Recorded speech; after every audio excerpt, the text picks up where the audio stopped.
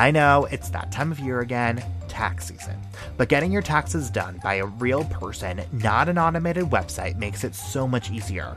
But how do you even find the time to actually meet with a real accountant? That's why I'm excited to tell you about a fully virtual tax preparation experience called Relax Tax by Sagan Financial Group. Just submit your tax information safely and securely online to be reviewed and processed by one of their tax specialists. No unnecessary appointments, no calls unless you request one, completely on your terms. And best of all, listeners of Crime Over Wine get 10% off Relax Tax by Sagan Financial Group. Just go to relaxedtax.com, that's RELAXEDTAX.com, and use coupon code CRIMEOverWine in the tax client intake form. Sagan Financial Group is a local Chattanooga business serving all 50 states, and part of the proceeds will go directly to supporting this show. Again, that coupon code is CRIMEOverWine for 10% off Relax Tax by Sagan Financial Group.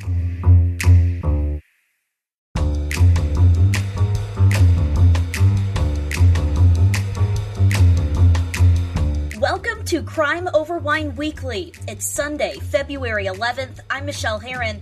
Here are your crime headlines. Testimony continues in a New Hampshire courtroom where a man is charged in the murder of his daughter.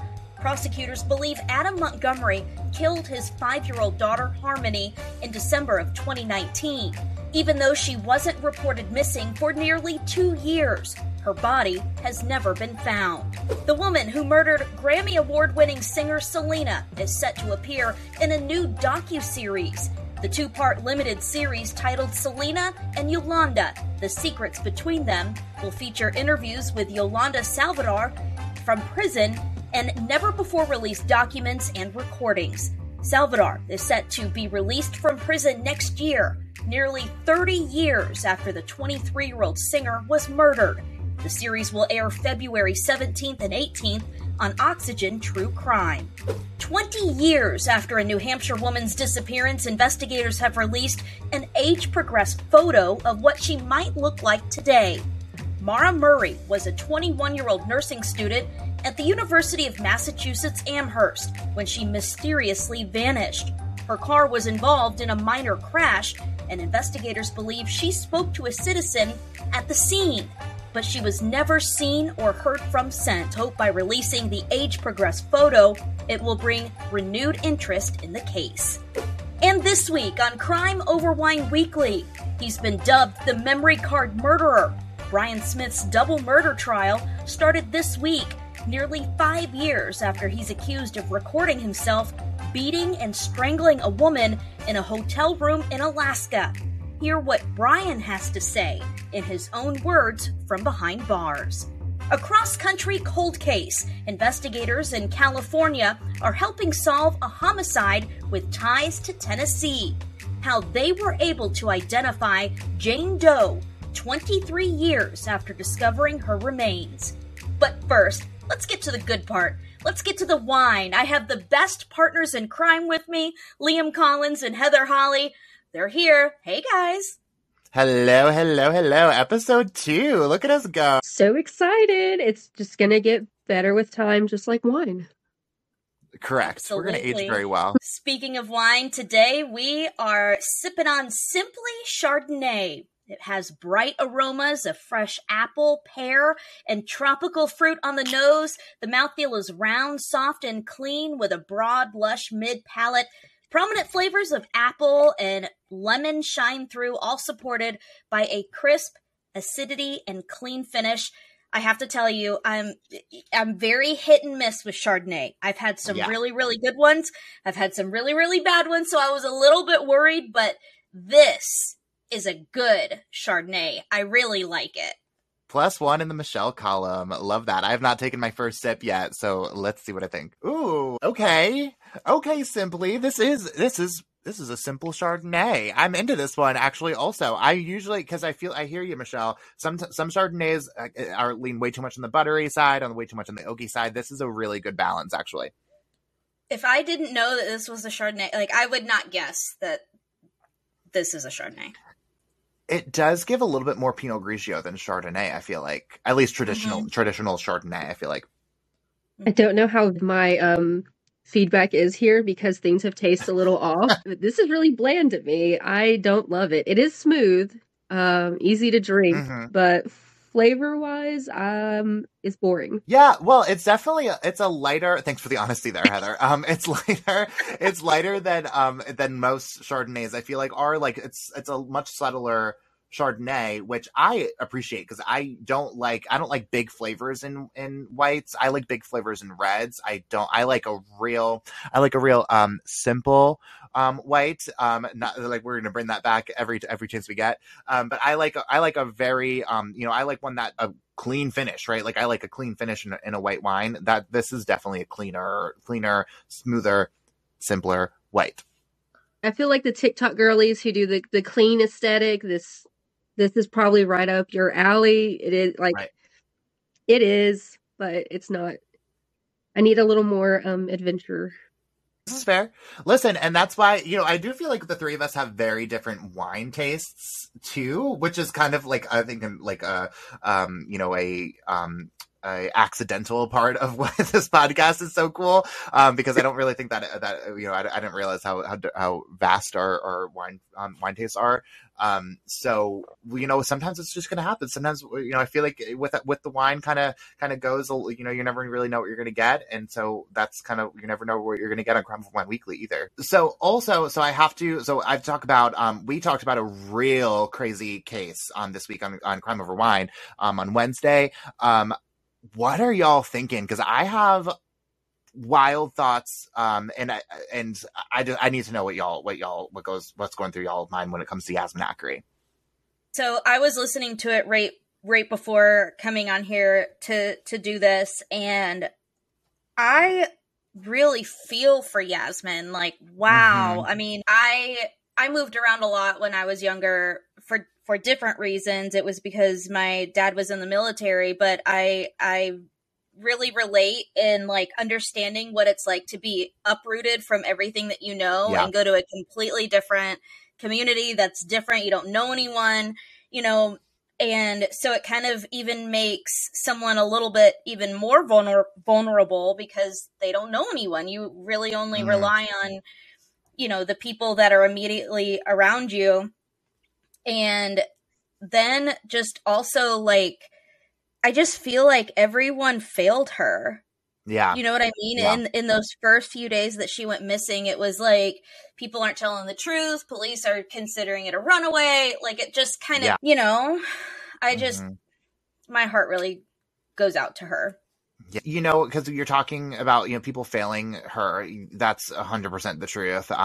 They're, failed from, long before she went missing, in my opinion. But, specifically when she did go missing, and I have to bring it up, because we talked about it briefly on Crime Over Wine, but, we're in Black History Month this month. And so the reason I did that case, was because it felt like a, real dark, unfortunate part of Black history, right? Where there's a lot of these cases, and again, acknowledging that we're all three of us are white, we're not none of the three of us are people of color, and so there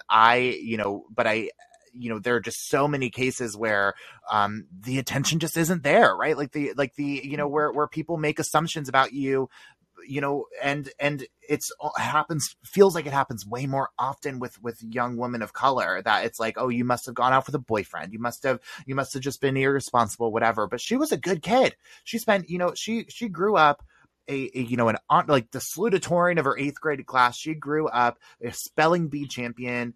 Like and there was no reason that her life should have gone the way it did, except for the fact that, like you said, Michelle, so many people failed her along the way. And unfortunately, that happens a lot of times, that it just doesn't even get reported. You know what I mean?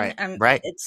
It's heartbreaking. And that's why it is important to stop and to think and to make sure that there is fair representation in cases that are covered. Right. Absolutely. And then, I mean, not just failing her nonstop, the system, foster care, law enforcement, so on. Like, would her investigators have taken her case more seriously and found those journals earlier? Or were they just bad investigators, period? Could that have happened to anyone? Like, it was... a flawed investigation from day one, but then those journals that held key evidence, those weren't found by police at all. Like, right. Why did that take so long? Did you really look through her room? It's not like it was that big of a room. It was in the basement. Right. Right. Yeah. And that, whenever that kind of thing happens, my brain always goes to, well, what else did you miss? If you missed the thing that showed a direct connection between, a victim and a sex predator, who lived upstairs, and you didn't know about that, and you barely, as far as I can tell, you didn't even know that he was living upstairs, or if you did, you just looked the other way or didn't make that connection, which just doesn't make any sense to me. And so, and again, it just makes you wonder, like, what else have you missed? What else did you miss that could have found, to this day could have found Yasmin? If we, what else is out there that could point to exactly what happened to her and who did it? Well, I think so much we could talk about, with regards to Yasmin. Again, go listen to that episode if you haven't yet, because it's hard for me to imagine and hard for me to feel this, but important to talk about, and important again to talk about with through the lens of race. On just the other side of this commercial break, we're going to tell you about some cases that are making headlines this week. But first, this Saturday, February 17th, marks 6 years since Ryan Shtuka went missing in Sun Peaks, British Columbia. Call the Kamloops Royal Canadian Mounted Police at 250-828-3000 if you know anything, and listen to episode 53 of Crime Over Wine to hear all of Ryan's story.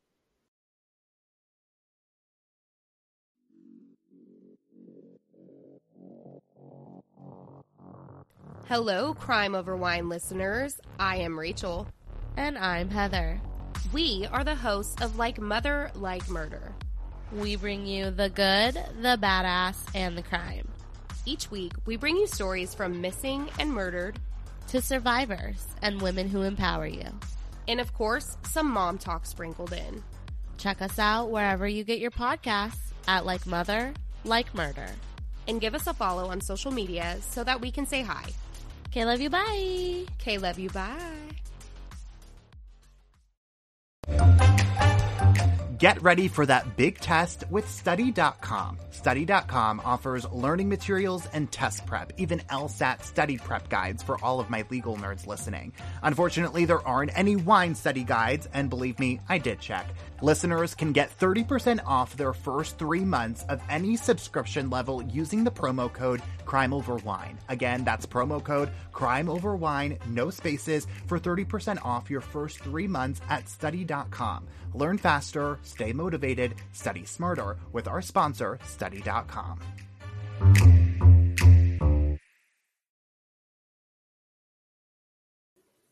Well, turning now to news of the week, I have a sad update to share with you guys about Darius Appia. He went missing out of Fredericksburg, Virginia, back in January. We just talked about him in the first episode. A volunteer helping his family search for him found his body in a creek about a mile away from where canine search dogs last found his scent. Now, the family believes that authorities didn't take the search seriously and didn't search hard enough. The police department says their search and rescue efforts were the largest that they've ever deployed in a missing persons case, using helicopters to search 400 acres and 4 miles downriver, drones, canines, and multiple agencies and jurisdictions. Now, it could take several weeks or even months for Darius Appia's autopsy to be complete, but in the meantime, investigators are meeting with coworkers and friends to see if they might have any information about what happened to him. Remember, he went missing after picking up some food after getting off of a shift from work. His car was found in a park nearby, and his remains were found not far from where his car was found. So his family, though, visibly upset, and they've been, talking to the media and talking online about why they're upset. And I think, this can even go back to, like, what we were just talking about with Yasmin's case and, people of color and things like that, his family is saying, if we found his remains, a mile away from where his scent was last picked up, why, did they search hard enough? And I think that is a valid point that they are making. So I do see both sides. It does seem like they did invest a lot of money and resources into trying to find him, but did they do enough? The family here doesn't seem to think so.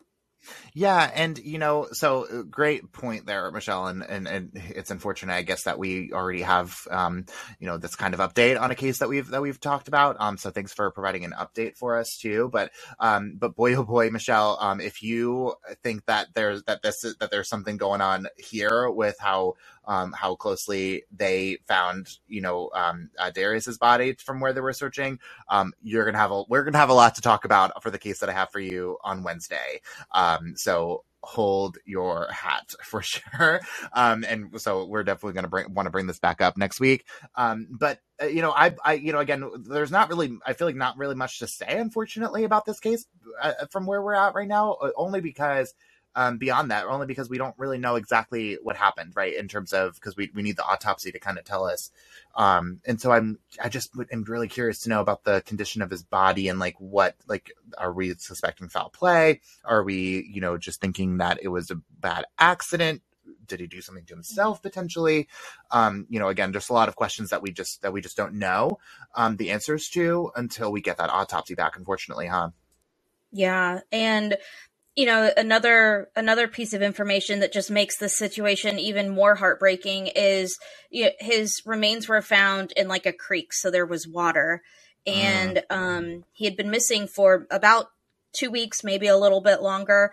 But if you can imagine, if his body had been in that water for that long, the water starts that decomposition process, and that's evidence, And the funeral home called the family and said that because his remains had been in the water for so long, they recommended not doing an open casket. So, I mean, it makes you wonder, what type of evidence got washed away in that creek?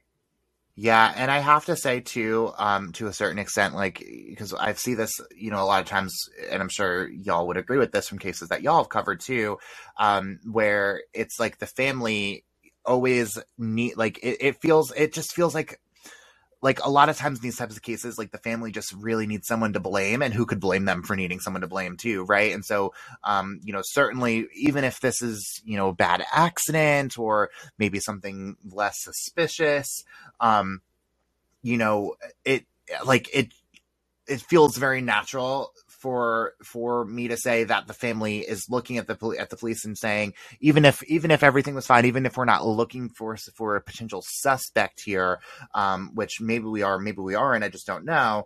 At the very least, you could have found him earlier, you know what I mean? And so, but and so I always have to say on the back end, on the other side of that is would that have made much of a difference? Again, if we're talking about something a little bit less suspicious, who knows, right? But also it's a lot of what ifs in these types of cases at the same time. I think the next big thing is, of course, just waiting for that autopsy to come out, which it sounds like people are going to be looking at very intensely. And I think that's really, that's the, that's the next big thing here. Otherwise, it's a lot of, speculation around who did, who may have done what, who may have not done enough. If he, unfortunately, right, if he walked in the woods and had an accident and walked in that creek and died, regardless of whether they found him 2 weeks ago or today or this week, it wouldn't have made much of a difference. And those interviews with, his coworkers and friends, when you're close to someone, you can tell when they're off a little bit, you can tell in the things that someone might talk about, or you can just tell if something's bothering them. And that can be really important to investigators at a time like this. Yeah.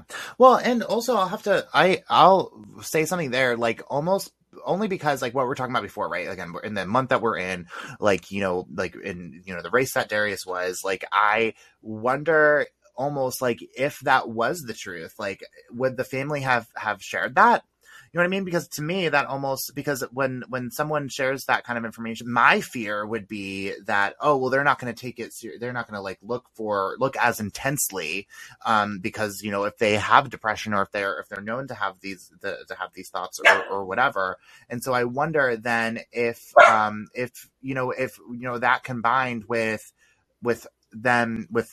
him being a black man, if that would have, like maybe their thought process was, let's just kind of keep any thoughts that he may have been having, if he was even having them. Again, I'm just speculating here, but the point being is that, like, I could see of that thought combined with the fact that he was a black man, just making them think that, oh, well, let's just kind of keep all of that to ourselves, because otherwise they may not take it as seriously. I don't know. I that was all very speculative, I suppose. But like, point being is that, like, I could see that being the family's thought process. Well, back when he was reported missing, there was some sort of piece of information that made them rule that he was a critically missing person. So that could be certain medication that he may have to take, that, if you miss a dose, that can be very bad.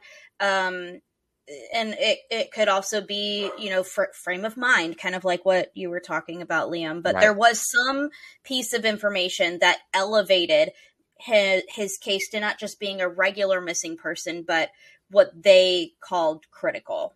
Yeah, I forgot about that piece. You're right about that. And so that makes me think about things a little bit differently and more intensely. But still, man, yeah, lots to talk about there. Yeah, and that could be, if someone maybe suffers from seizures, and maybe they have to take their seizure medicine at a certain time every day, and if you miss a dose, that can be bad. There's heart medication. There's a whole variety of medications out there that can be critical in times like that when someone has gone. Yeah, that's fair. Yeah, that can mean a lot of things. That can mean a lot of different things. All right, Heather, what you got this week? Well, I'm going to preface all of this with, there are a lot of details that aren't in here in what I'm going to say, just because there's not enough time to cover everything that's already out about this case. I'm going to share the story of Jennifer Dulos. The Connecticut woman vanished May 24th, 2019, after dropping her kids off at school. Her body has never been found, but a judge officially declared Dulos dead last October. Jennifer and Fotis Dulos got married in 2004, had 5 children together, and in 2017 she filed for divorce. That year, Jennifer also filed an emergency order for full custody of their kids, claiming her husband was showing, quote, intensifying irrational and threatening behavior. Jennifer said he threatened to kidnap their children if she didn't agree to his terms for the divorce, and also claimed that he told her he had bought a gun that year. In the order, Jennifer said, quote, I know he will retaliate by trying to harm me in some way. Fotis denied the allegations and said Jennifer told their children she could have the mafia break their dad's legs. In the end, Jennifer's request was denied.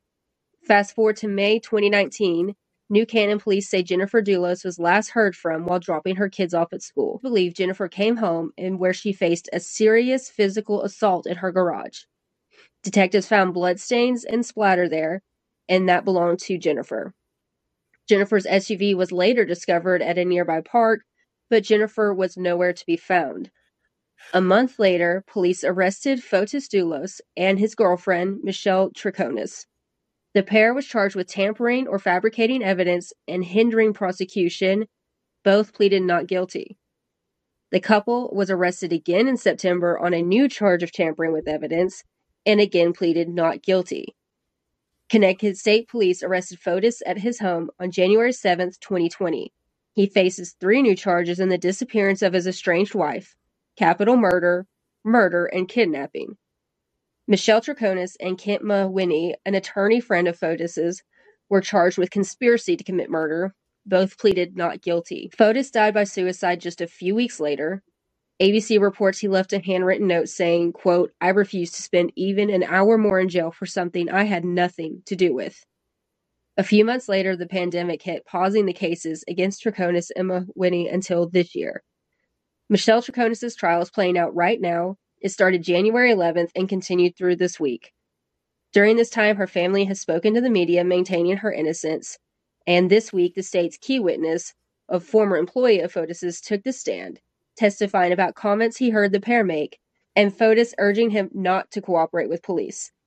The trial is still ongoing, so I'll be keeping an eye on any new developments and definitely sharing them with y'all. Man, it's funny. So I'm from this area, originally, and so I remember this playing out, kind of like, and it's a crazy one, right? Because there's a lot of different layers here. Heather, and I don't remember this specifically, but do you know, are all those charges about because none of these are murder charges. Am I right? Not against the girlfriend and friend. He ended up being charged with capital murder, and kidnapping before taking his own life. Yeah. So I am curious though, are the tampering charges and conspiracy charges, are those are related to Jennifer's case though? Am I right? Yes, those are all related. So the tampering with evidence goes back to surveillance video of what appears to be disposing of bags of clothes that are believed to be Jennifer's. And investigators believe the girlfriend was in the car, that they can be seen in that video. So there's video of them disposing of evidence. And then how does this attorney fit in though? That part I'm not 100% sure. He's a friend and knew about the plans and helped them. And his trial hasn't started right now. Right now they aren't having trial together. They are still being tried at this point. Interesting. I wonder if they're trying to get them to turn, flip on each other. That would make it spicy. And there was very little talk of Kent elsewhere. He was just kind of mentioned as a side note in the reporting I found. So I do need to do more digging on him specifically to see if they're offering him any kind of deals or lesser charge or anything like that. Yeah, that would be wild if courtroom drama if he got up and testified against her too. But also, it kind of makes me sad too to think so if Fotis is really the person responsible for Jennifer's death or disappearance, whatever it may be, I suppose, then it's kind of like the fact that he is not going to be held responsible for that. We're not in a murder trial right now is the point. No one's going to go to jail for Jennifer's disappearance or death if she really is dead. Yeah, and he reportedly died by suicide and left behind what is supposed to be a note. And I don't understand the to end your own life because you're innocent thought process that went there. I agree with that. Yeah, that kind of made my head scratch a little bit too. And also, he didn't just say he was innocent. He said everyone that they've charged were innocent. So it's oh, really? He's sticking up for everyone, and then yeah. And I also know from again from covering a lot of these types of cases that the bodiless murder trials are difficult, right? That's not an easy thing. There's something really, so I'm actually about to come up with an episode about something similar, and I interviewed an attorney or a prosecutor. He was a prosecutor over the case at the time, who came up with this, it was really kind of interesting, but he said specifically, he was the sniff test, I suppose, that he kind of goes with is if he's in the courtroom and he says, is trying to make the case about whether or not someone was still alive, because they still haven't found the body, or still haven't found them, is they'll turn to the jury and say, blah, blah, blah, and this person may or may not still be alive. And I know this because they're about to walk through the door right now. And it's whether or not those people turn and look at the door is whether or not that's the actual reasonable doubt. Because if they can, because if you turn and look at the door, then there's some sort of reasonable doubt in there of it's kind of, courtroom TV show style thing, but sure. But it's because that wouldn't pass too much in real life courtroom TV or courtroom life. But you know, if they all kind of turn and look at the door, then that's like the level of reasonable doubt that you think that there's a possibility that they may still be alive at the end of after everything you've heard. See, but if I was one of those jury members, I'm not gullible, but like, you're the authority, you're the attorney. If you're like saying they're coming through the door, I'm like, what? Like, yeah. That's fair. But like, and there certainly seems to be a lot of, you know, I think you called it a serious physical assault in the garage. So like, I'm assuming that means that there was a lot of blood. And so I think that maybe that goes to show you that, like the intense, you know, crime scene that we're talking about here. Yeah, and when the judge did officially pronounce her deceased, she is legally dead. A judge has ruled that she is dead, and it was because the injuries she likely sustained in that assault were likely not survivable. Yeah. I wonder, do they have any, like, from what you've read, Heather, do they have any like assumptions as to what he did with the body if he did indeed kill her? So for the murder charges, that affidavit, it was reported there were details about, you know, how he did it. There was a time frame that, you know, he waited in the garage, zip tied her, assaulted her, put her in the trunk, but not necessarily, they don't know who she is. Interesting. Well, that trial's still ongoing, right? So, I'm again, like you said, you're gonna have to. This seems a little attention grabby for sure, and so I am very interested to see kind of how this trial plays out. You know, again, remarking here that this is not a murder trial. This is a conspiracy and a tampering trial. Correct, and then the arrest report just does not have any indication of where she might be. So, okay, Liam, what do you have for this week? Oh, I will gladly tell you what I have for y'all this week. Man, I can't believe I never heard of this case before. But it's a doozy. So buckle in, guys, and get that glass handy. Y'all are going to need it. But the murder trial for accused murderer Brian Smith started this week, y'all. Brian is accused of torturing and strangling at least 2 women in Anchorage, Alaska. At least one of those women's murder was recorded on camera. In opening statements this week, prosecutors warned the jury they would see the video for themselves, and they're supposed to start seeing that, you know, as of tomorrow. While Brian's attorneys argued the video alone could not be trusted. His attorney said the SD card, which contained the digital file of the video, was stolen by another woman before it was turned over to police. Police say the woman transferred the video to the SD card from a cell phone, but that cell phone could not be located even to this day. The 52-year-old is being charged with 14 counts, among them first and second degree murder. Police say he killed 2 women, 30-year-old Kathleen Henry, whose murder was the one recorded on video, and 52-year-old Veronica Abuchuk, whose murder police say Brian later admitted to. A skull identified as Veronica's was found with a gunshot wound near a highway where Brian said that he left Veronica's body after shooting her. Kathleen's body was found in October of 2019 off of a completely different highway in Alaska. This week, Alaska's news source, a TV station in Anchorage, confirmed an 11-page handwritten letter sent to the TV station was written by Brian Smith himself from behind bars. The letter, confirmed by the State Department of Corrections as having been sent by Brian, complains of the video evidence being presented in his trial against him. Brian's murder trial is expected to continue well into March. And y'all, like, listen, as 3 reporters here, like, can you imagine, you know, open up your mailbox and getting a whole freaking letter from an accused murderer? Not me, and I don't want to.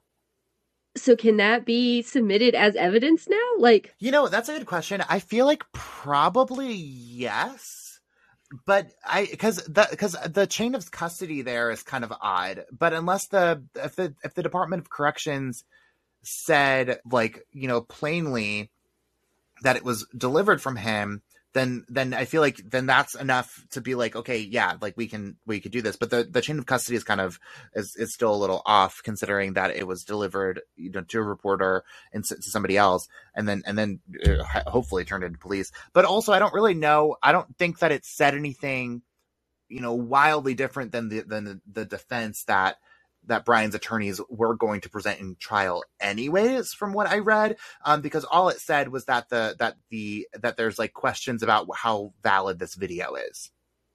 And so jumping off of that, Liam, you know, he's got attorneys that are going to present their defense. Essentially, that's their job.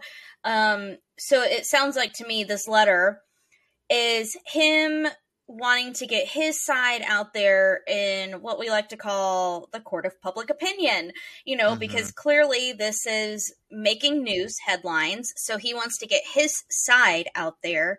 So sometimes I'm not saying that I don't know Brian Smith. I don't know anything about him other than what you've just shared, but sometimes, there are like personality disorders where someone has to get their side out there. You know what I mean? Because normally, if your case is going to trial, you want to protect your defense. You know, that's why your attorney doesn't want you going all over the place telling everyone everything that you have to say, because you don't want the other side, which is the state or prosecutors, you don't want the other side to already make up, you know, their counter to what you're going to say. So that's why you want to protect your defense, so that when the jurors hear that, they hear your side of the story, that prosecutors don't already have like a rebuttal to that. So it is interesting. I bet you his attorneys did not advise him to send that letter, because now think about it. Yeah. His attorneys have to, you know, figure out how are they gonna handle this now? You know what I mean? Yeah. Oh yeah, they're pissed. I'm confident in that, for sure. But to that point too, because I'm thinking about, okay, well, what would that look like to present this kind of evidence in court? And then I'm also, because you have the right not to testify against yourself. You have the Fifth Amendment right to not to incriminate yourself, and so therefore you don't have to testify in your own trial. In fact, a lot of people would say don't fucking testify in your own trial. And so it's like, point being to that is that I almost wonder and I'm not a lawyer, obviously, but I almost wonder from a prosecutor's standpoint, like this seems like the best way to kind of get around that, right? Where you can kind of use this as like, as them, you know, prosecuted as Brian testifying in your own trial. Like, here is in his own words, it's 11 pages long, probably more than they would have gotten if they put him up on the witness stand. And so I as a prosecutor, I feel like you kind of have to insert that into evidence and ask someone about it, right? Well, that's where I can see. So they have several motion hearings before trials, and that's kind of where they set the guidelines, like the rules of what evidence is allowed to be used and what evidence is not. I could see in one of those pretrial hearings, the state arguing, well, no, because if you're going to defend yourself, if you're going to testify in your own defense, you open yourself up to cross-examination. And that's normally why people don't take the stand in their own defense, because if you're going to be cross-examined by the state, by prosecutors, they are going to do everything they can to try and break you down. They're also going to ask you about a lot of things that might make you not look so good. So, those are the same rules for, you know, a state's witness. The defense has the same opportunity to cross-examine, and that's kind of where you'll see like the questioning get really heated and things like that. I think that's why some people like watching trials. But I could see in this instance of the letter, the state arguing this is his workaround to not be cross-examined. You know, you don't get to defend yourself but not be cross-examined. That's not fair. So I could see a judge throwing that letter out and not even allowing it in the court, you know, but then at the same time, do you want to taint the jury pool too? You know, it depends on where the jury's going to come from. If the jury comes from an outside community that has no information, no idea about the case, then that's great. But, you know, if the jury pool is being picked from the same community and they watch the news and they may have heard of this, you know, that's also where the voir dire process comes in, and they're asked, you know, do you know anything about the case? If you do, can you still come in and only listen to what's being presented to you in this courtroom, you know, that's what, to me, that's what makes the entire process of jury trials interesting.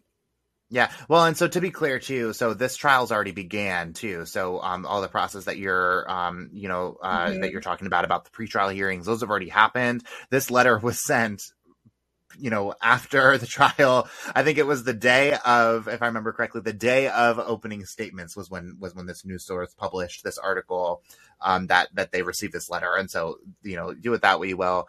But then there's also like the part of me, and maybe this is a little bit more performative trial, which, you know, all trials are performative in my opinion, but a little bit more like, you know, TV trial kind of thing where, you know, like a good prosecutor will like use the part of the letters that they want to use without having to submit it into evidence, like, you know, very sneakily, you know, while because, you know, for listeners who don't understand the process or aren't familiar with the process enough, if an attorney starts getting a little too, like, starts banging on the door of something that may not be allowed, the judge will like excuse the jury and ask them to go into the next room while they like figure their shit out as to whether or not they're going to allow this. And so, but still like a jury can't help but hear what they hear. And so if like a prosecutor starts talking about the letter, even though like it hasn't been submitted into evidence, they still heard it, you know, regardless of whether or not it's officially on in the evidence booklet. It's still like they still heard the thing. And so that, you know, that sways the jury.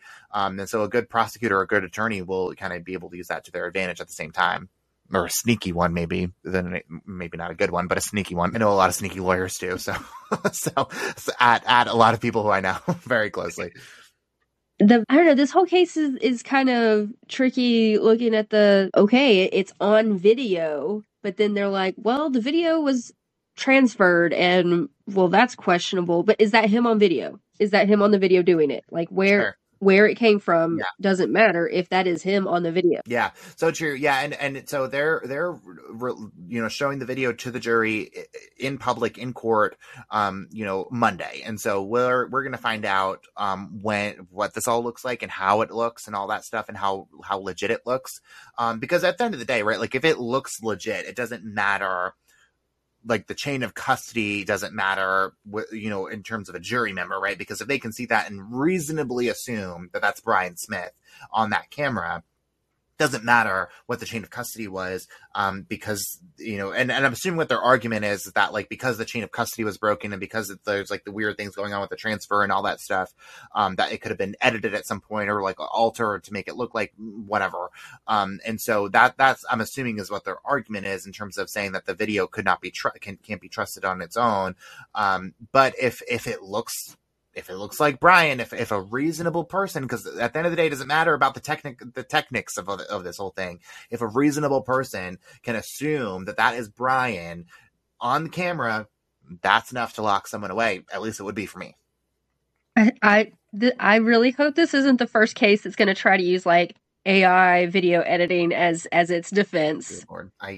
You hear about those deep fake videos, but I don't know how many people know enough to like create those, and a lot of times like those deepfake videos are just on like shared on the internet. Like what you have to think about, like why would somebody create a deepfake video and then save it on an SD card and then like, you know what I mean?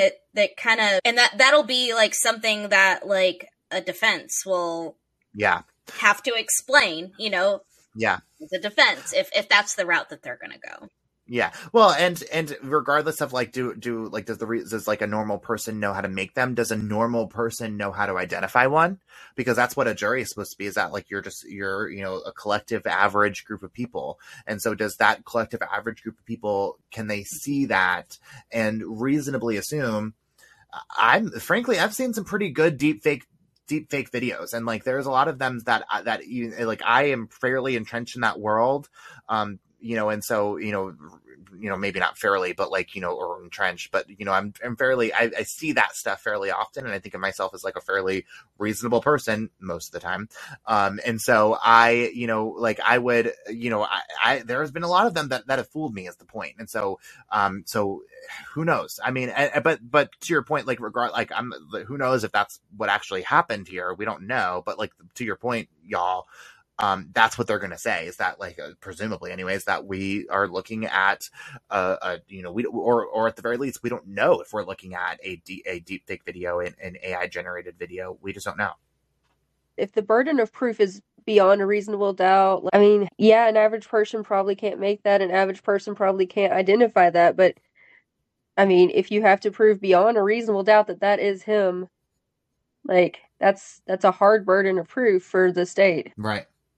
Yeah, that's fair. Well, yeah, and the burden of proof is on them at the end of the day to prove that they can, safely say that that's Brian.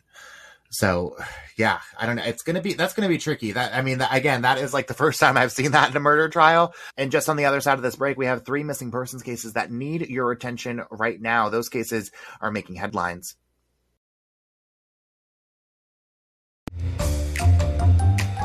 Crime Over Wine is sponsored by BetterHelp.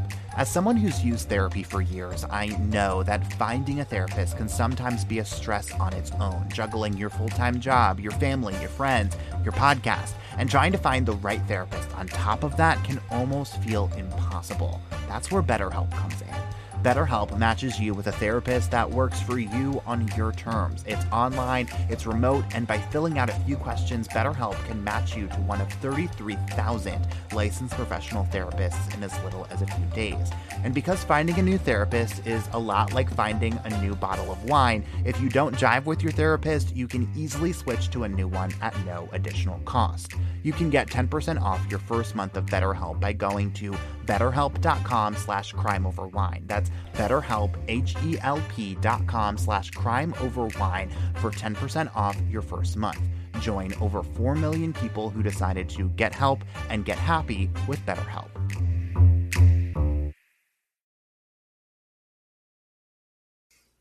Okay, the case I'm about to tell you all about isn't a typical missing persons case. Investigators need your help filling in the details about a cold case homicide victim's final moments or years even. This goes all the way back to 2001 when human remains were found at a construction site in the city of Redondo Beach, California. Weren't able to identify the person then and the case went cold. But in January 2019, cold case investigators reopened the case and partnered with the DNA Doe Project. That's a nonprofit that's working with law enforcement across the country to identify missing people. In March 2023, a DNA match was made with 2 women living in Memphis, Tennessee. Those women turned out to be the daughter and sister of the Jane Doe in California, who was actually Catherine Parker Jones. Catherine was never reported missing. Her family last had contact with her in May of 1981 when she returned home to see her children in Memphis. The last record of any contact with Catherine was August 31st, 1981 in Lenox, California. Catherine's case is an active homicide investigation. If you had any contact with her or have any information, contact Redondo Beach investigator John Skipper at 310-379-2477, extension 3515, or you can email him at john.skipper@redondo.org. You can also email the Tennessee Bureau of Investigation at their confidential tip line, tips to TBI at tbi.in.gov. I worked on a case that was similar to kind of something like this one, where this woman, she was also a mom, she went missing, but she was never reported missing, and she had a young son, and her son he never knew what happened to his mom. Her remains were found, but no one knew who she was. She wasn't identified until several years later. She ended up being the victim of a serial killer by the name of Sam Little. And they were finally got like a DNA match, and they were finally able to share this son that was now an adult, that, you know, he had always thought that his mom just kind of left him and went on with her life, and he never knew. And then to give him, you know, these answers that she didn't do that. She didn't want to leave him, and she didn't willingly, you know, and I just kind of get that feeling, you know, that there's this daughter and this sister of this Jane Doe, you know, that is now been identified as Catherine. Like, it really does highlight the importance of, you know, working to figure out what happened so that family members can, you know just a little bit more. You know what I mean? Yeah. And, you know, I also have to say, too, because, like, there's all these different, like, you know, organizations now, like Ancestry DNA and 23andMe and all this stuff that, like, you can submit your DNA into, and, there's, like, a separate, from my understanding, I've never done it myself, but, like, a separate, you know, service that you can, like, accept that to be a part of, that will enter yourself into these databases. And there are, like, cases that are solved as a result of this. And, like, this is just, like, another one of those examples that, like, DNA, man, like, you know, just move the needle, DNA, man, just, like, move the needle just that much more for this family that, you know, and I don't know exactly how this DNA came about, but point being is that, like, you know, regardless, like it's just incredible, like, all of these services, all of these possibilities, that are opening doors for these cold cases and giving people names back, which is incredible. I agree. And while it's not the conclusion I'm sure that they wanted, if they were wondering where Catherine's been all these years, some closure is better than no closure, I would imagine. Yeah, for sure. Absolutely. All right, Liam, what case are you going to tell us about? Oh, man. So I have a little bit of a non-traditional case as well. The circumstances around the disappearance that I'm going to tell you all about is a little fuzzy and a little strange. And so bear with me here a little bit. But this week marks 20 years since Daniel Ewan went missing from San Bernardino, California. Daniel was 16 years old when his parents, Lisa and Wayne, got the terrifying call from his school that he left the building to buy cigarettes without any of his belongings and never returned. Just 2 weeks before, Daniel's parents dropped Daniel off at the private boarding school and headed back home to New Jersey, all the way across the other side of the country. They enrolled Daniel in this private boarding school after he started showing signs of depression, stopped going to school, and started to stay out all night long during his sophomore year at his high school in New Jersey. It wasn't until after Daniel disappeared from this boarding school in California that Lisa and Wayne learned the troubling truth about the goings on at the school, though. The San Bernardino Sun reported in 2009 that at least 2 other boys who were students at the school ran away under similarly mysterious circumstances, both before Daniel's disappearance, about a decade before. The newspaper also reported that the school had filed for bankruptcy in 2005, a year after anyone had heard or seen from Daniel.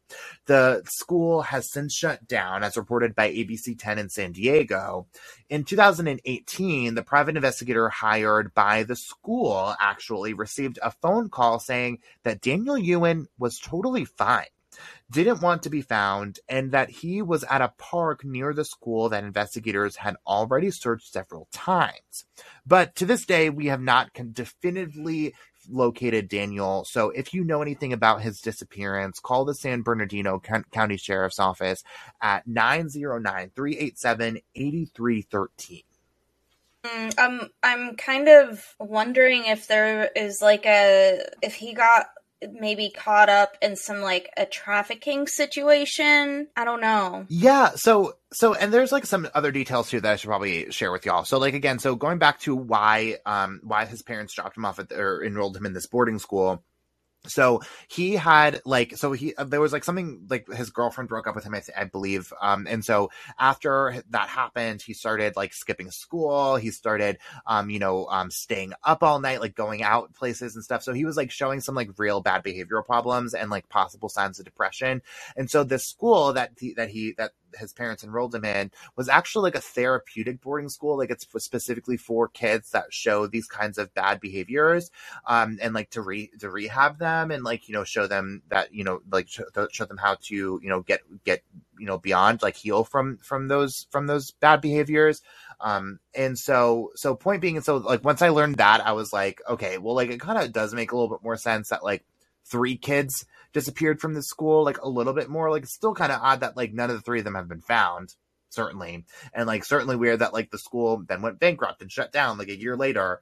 But so it's just odd to me, I guess, the circumstances, but I guess it kind of almost makes sense. But still, like the point being is that like you run off and then you're like without any of your belongings and just like start over. Just weird. Like I don't know. Like I'd never believe that anyone's capable of that, let alone a 16-year-old kid, in my opinion. That's why I get kind of the feeling that there might be some sort of like a trafficking situation, that maybe he was too young to like recognize or understand.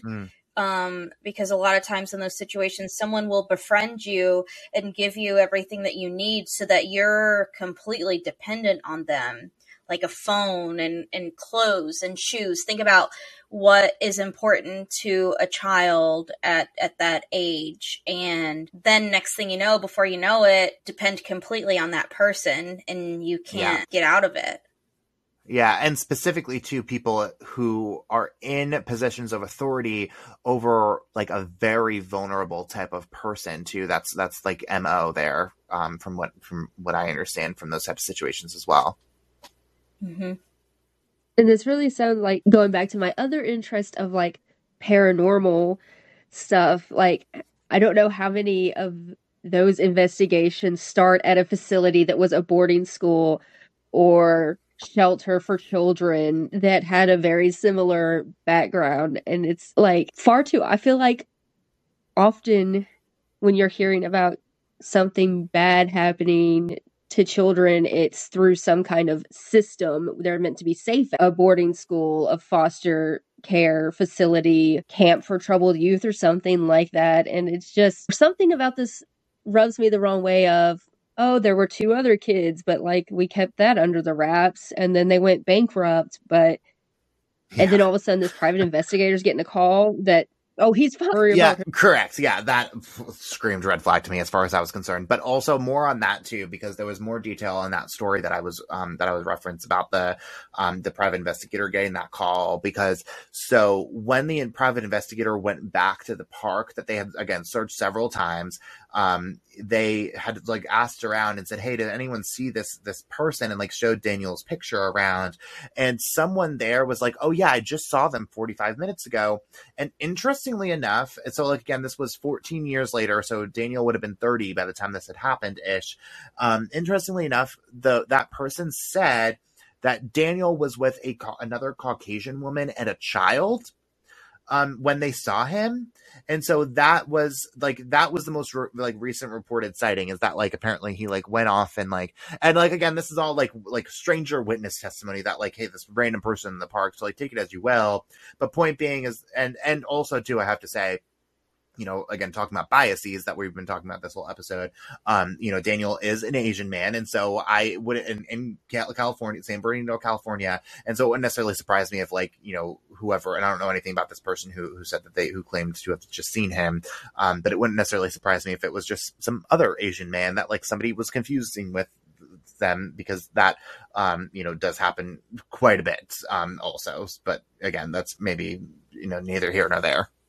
All right, Michelle, what's your case this week? So my case is about a missing person from 40 years ago. This is very interesting. Stay with me until the end of this, because I promise it will be worth it. Also, if you aren't already following me on Facebook, Instagram, Michelle Crime Over Wine, like there's a specific picture that I'm going to reference that you are definitely going to want to see. So this centers around a man by the name of Reeves K. Johnson. He went missing 40 years ago out of Kittery, Maine. He was 31 years old. He was a welder when he went missing in 1983. Now, the case grew cold, as you can imagine.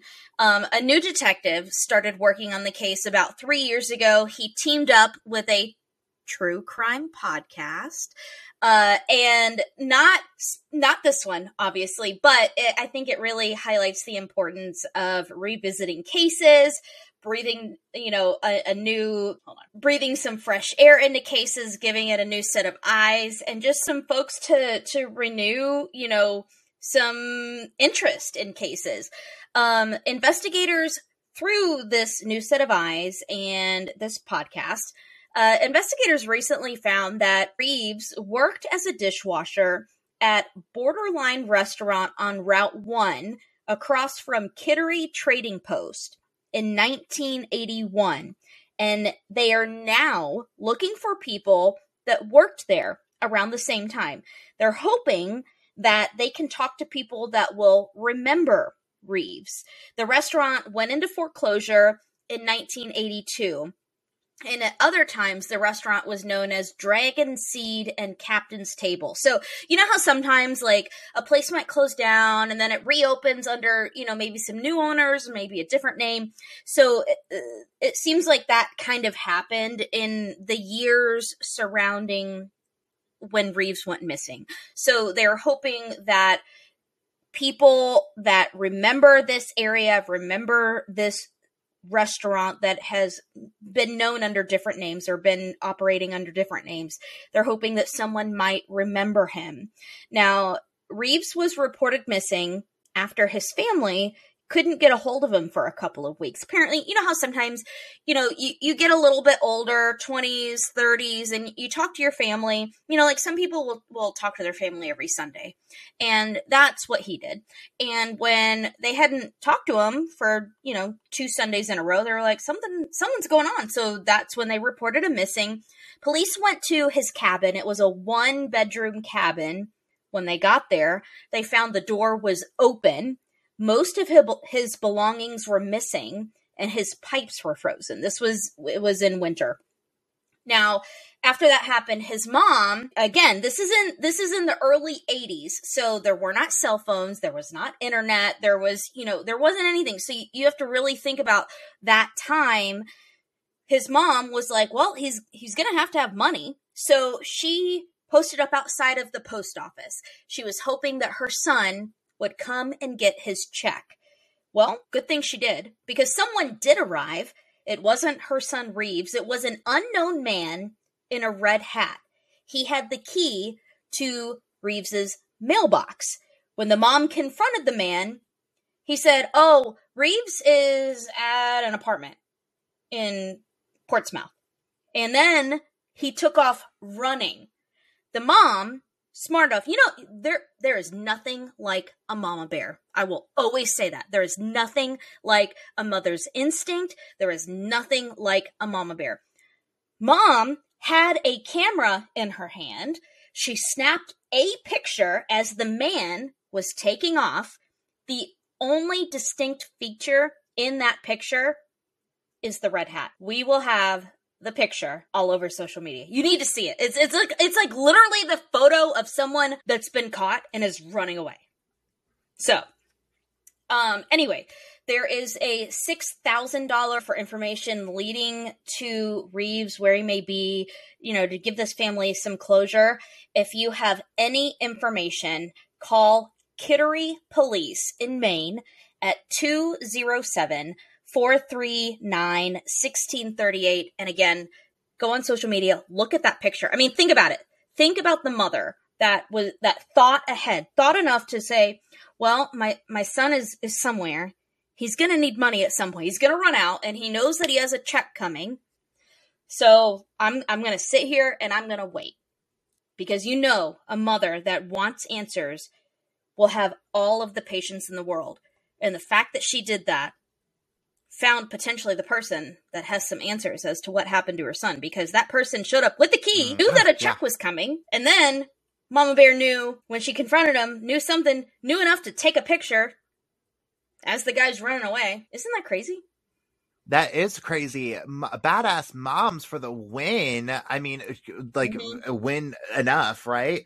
Man, but also badass podcasters for like getting this reinvigorated 40 years later, because now we're getting places, it sounds like, right? Like, because now we know where he worked. We know now we're potentially looking at people with potential new information. Man, I've got a lot of hope for this one, y'all. I mean, I've seen cases that are solved with longer periods of time that have passed, and so this seems like one of those ones that could be getting there in the same way. I'm excited. Thanks for bringing this one. I'm riveted. Yeah, like I definitely feel that, like, I feel there's going to be some positive developments here on this one. There are going to be answers. Better be. And yeah, like that mom, I can't imagine the pain, but the determination to stick through the pain. I'm proud of you, Mama. Like, way to be there for your kid. Yeah, facts. Also, think about in the 80s, even think about in the 90s, True. It is not like any of the cameras like today. You had to snap the picture, then you had to roll the wheel, and then if you wanted to take another one, you had to snap another one. And then after the roll is full, you take it to the store to go get it developed, and you drop it off, and it comes back a week later. Could you imagine, like, to have this evidence and to be like, oh my gosh, I have to wait for it to be developed. Like, it's not like now where you pull out your iPhone and you swipe really quick and you can snap as many photos as you want. Yeah. And ship them off instantly. Yeah, so true. Yeah, man. Okay, Michelle, can you share that number again one more time? Because I have a feeling that we're gonna like there was somebody out there. Maybe they may or may not be listening to this podcast right now, but there's somebody out there who can provide some real good information here. And that's what I love about podcasts. So this case is out of Kittery, Maine. The number to the Kittery, Maine Police Department is 207-439-1638. Man, we had some action-packed cases this episode, y'all. I am proud. The episode 2 is popping. What would you expect out of 3 people that are like newsies and true crime lovers and also like wine lovers? Like, I mean, did you expect anything different? That's why, that's why I am so happy that y'all are a part of this crazy ride that I'm on now, because I know that y'all are going to take these cases and follow up and keep everyone updated. And so, same as I would. And so I'm really, really glad. I'm really, really glad that we are, in a place where, we can do some good and around these cases that are, again, rolling out right now, and cases that y'all could make a difference in right now. Again, if you're in the Kittery, Maine area, I mean, it feels like somebody knows something up there at some point. Again, and like, this is like a classic example of a case, I think, that, like the smallest piece of information that could seem so minuscule and, minor to you could be the thing that breaks this thing wide open and sets it in a totally new direction. And so, again, if you know absolutely anything, I mean, it feels like you have to call in and say something, regardless of how small it may feel. We are so happy that you guys have been listening. If you can't get enough of Crime Over Wine, follow all of us on Facebook, Twitter, and Instagram. We are posting throughout the week, and we keep you updated. We'll see you next Sunday for the next episode of Crime Over Wine Weekly. We'll see you this Wine Wednesday for your regularly scheduled episode of Crime Over Wine. Proud member of the Podnuga Network.